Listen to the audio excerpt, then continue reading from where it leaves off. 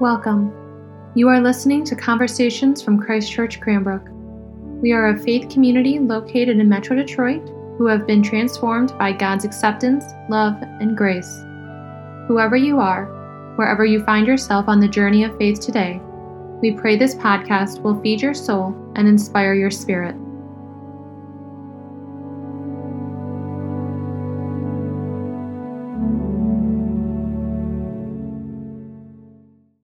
Grace to you and peace from God our Father and the Lord our Savior, Jesus Christ. Amen.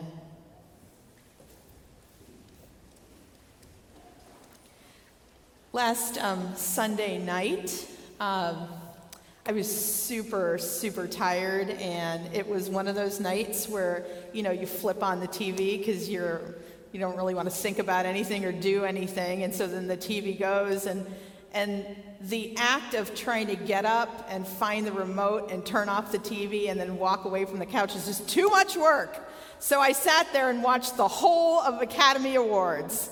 And I don't watch the Academy Awards. I've never seen any of the movies that were on for trying to win an Oscar, and so I wasn't really sure why I was watching it.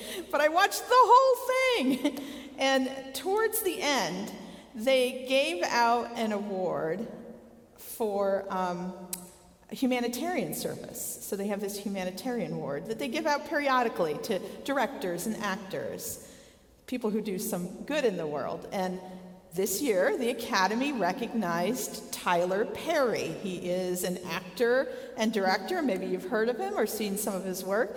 But apparently last year during the pandemic, he was pretty extraordinary. In April 2020, when we were in the midst of that first lockdown, where we had no idea what was going on, and we were trying to take care of all of our seniors. And you remember in grocery stores, they would have those senior shopping hours that were specifically for the seniors. Well, one day, he called like 44 Kroger stores in Atlanta and 29 in New Orleans, and he paid the bill for everybody who walked in during seniors' shopping time. Before that, he had found 42 restaurant workers who were not working in restaurants because of the shutdown, and he paid them $21,000 in tips. And then when Rayshard Brooks, who was the man who was shot by police and killed in the Wendy's parking lot in Atlanta where Tyler Perry lived, when he died, Tyler Perry funded his funeral. And then he set up a college education for all four of Perry's kids. The youngest is Dream, and she's 1 year old. And then he has a studio in Atlanta, and he converted it to Camp Quarantine. Those of you at home, you get to see what it looks like.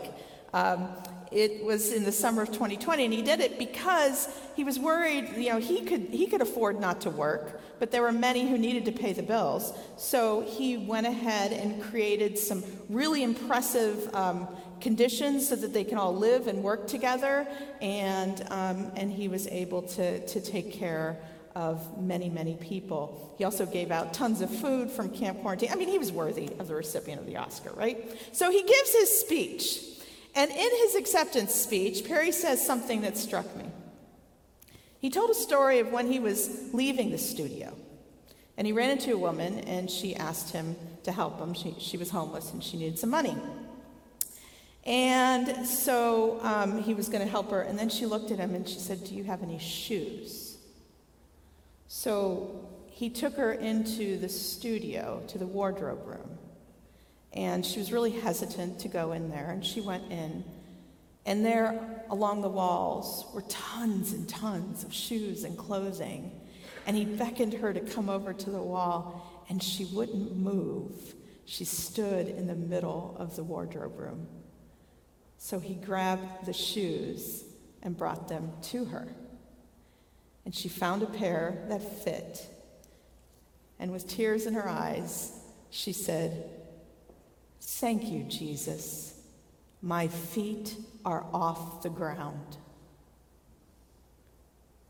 So Perry dedicated this Oscar that he won to anyone who is willing to stand in the middle, no matter what is along the wall. Stand in the middle, he said, because that's where healing happens. That's where conversation happens. That's where change happens. It happens in the middle. I thought that this was an interesting paradigm to meet someone in the middle. This middle thing, it's an interesting place to be because it means that both of you are willing to let go of your sides of the wall. You have to lose something to go into the middle in order to gain something, right? So you have to lose your position, your sense of safety, your pride, in order to gain an encounter, an apology, a hug, a pair of shoes. And I think this is what makes so intriguing the encounter between Philip and the Ethiopian eunuch, because they both meet in the middle. Yeah, I mean, it was literally in the middle of the desert, right? But they had to both get off of their respective walls and engage in the work of being in the middle. Now, to understand what made them come into the middle, you need to know a little bit about these guys.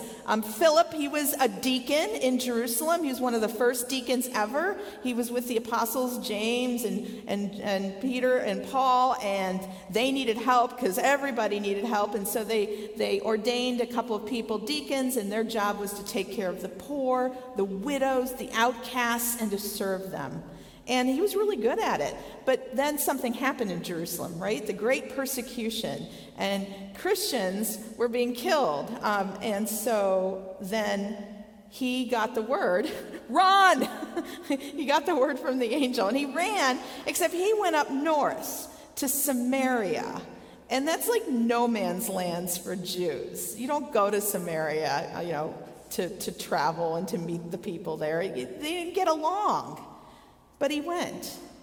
And it was there that Philip began to share the good news about Jesus, the one who came into the world to suffer for our sake, the one who died and was crucified for our sake, and the one who was raised to new life for our sake.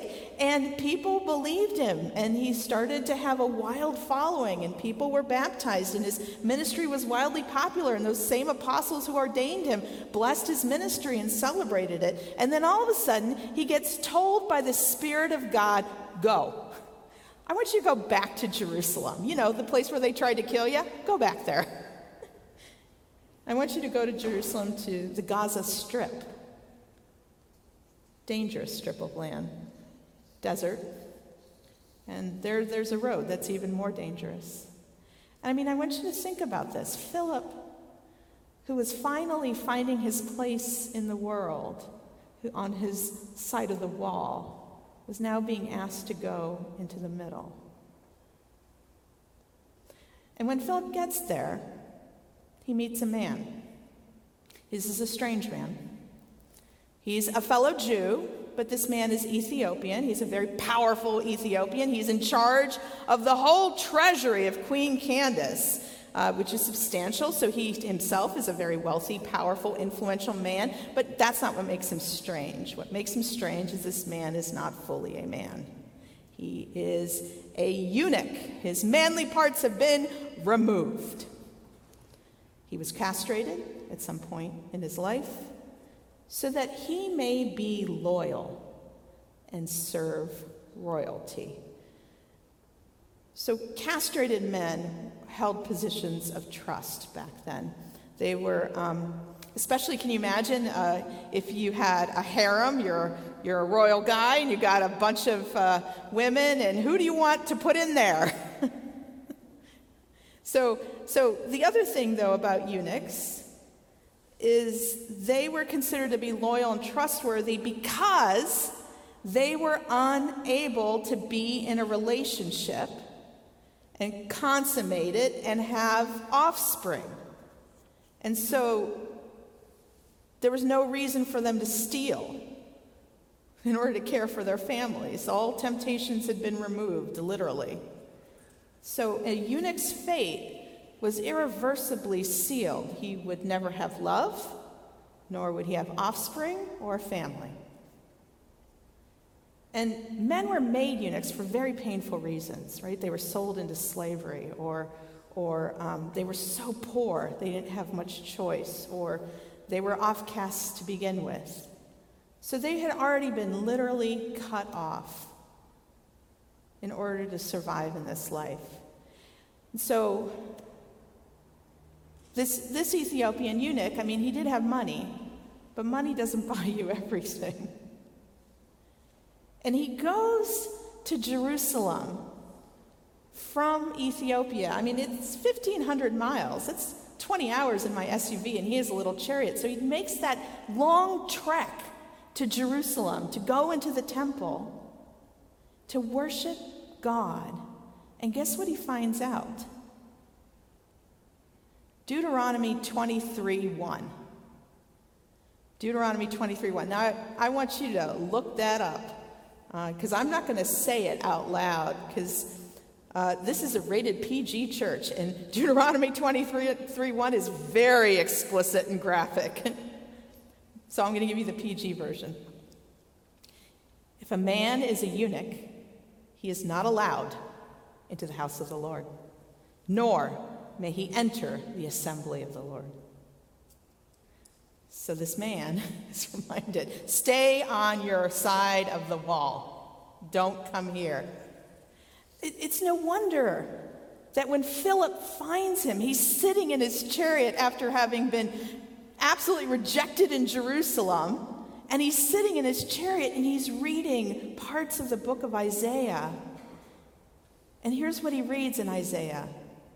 He was oppressed and he was afflicted, yet he did not open his mouth.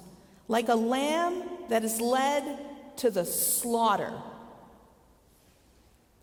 and like a sheep before its shearers is silent, he did not open his mouth.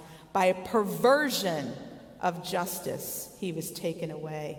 He was cut off from the land of the living.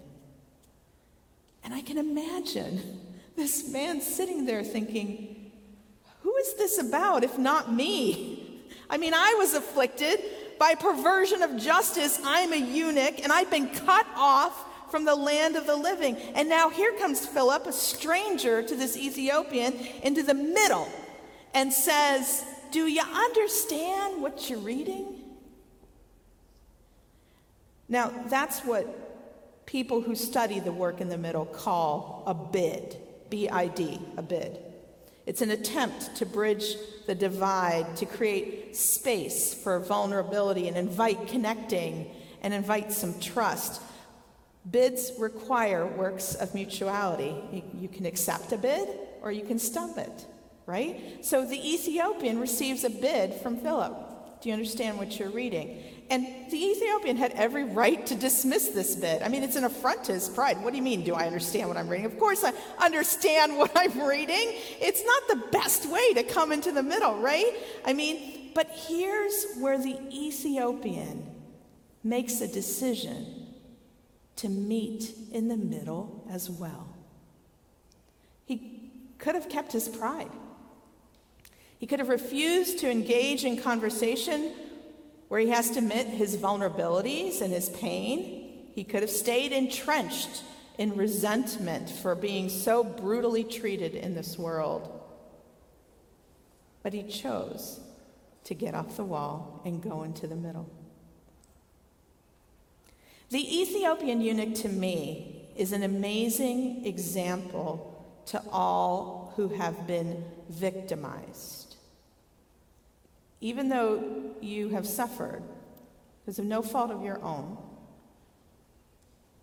you can do the hard work of meeting someone in the middle, getting off your wall of pain and resentment and anger and injustice so you can move forward.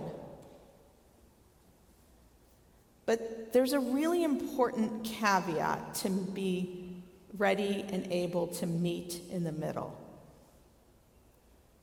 Do not attempt to go into the middle alone. Middle work is never done by two people. It's always done by three. The reconciling, healing work is always done in the presence of the Holy Spirit.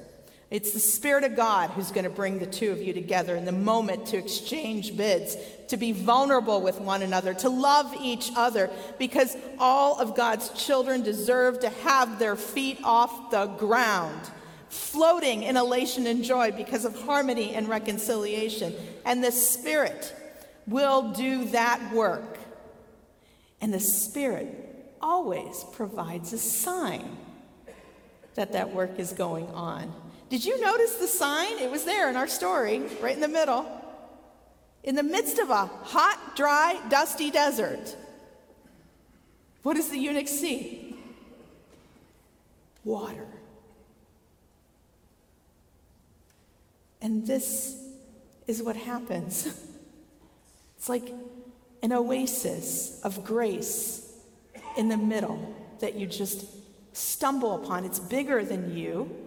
It doesn't come from either one of you, and yet it gives you hope to do the work that you need to do in the middle, which is holy ground. Who do you have to meet in the middle? What work do you need to do to get off your wall and take a chance? I watched during the vaccine clinic that we had a couple weeks ago, a volunteer who met someone in the middle. A person came and she really wasn't sure whether she was going to get the vaccine or not. So there in the parking lot, the volunteer came up to the car and spoke to the woman. And I was very impressed. The volunteer didn't bring out pamphlets or show Dr. Fauci or anything like that. The volunteer just met her in the middle. And he also wished her well when she drove away and didn't get her vaccine. As we were closing up the clinic and getting ready to shut everything down, a woman came. She was still hesitant, but she was a little bit more hopeful. Because remember, that work in the middle, it wasn't done alone. The Spirit was there. And the Spirit gave her a sign. And that sign was this church. A church of stability, hope, always going to be here whenever and if ever she was ready. And she received the last dose in our vaccine clinic. Amazing things happen when you meet someone in the middle. And when you do, the Oscar goes to you. Amen.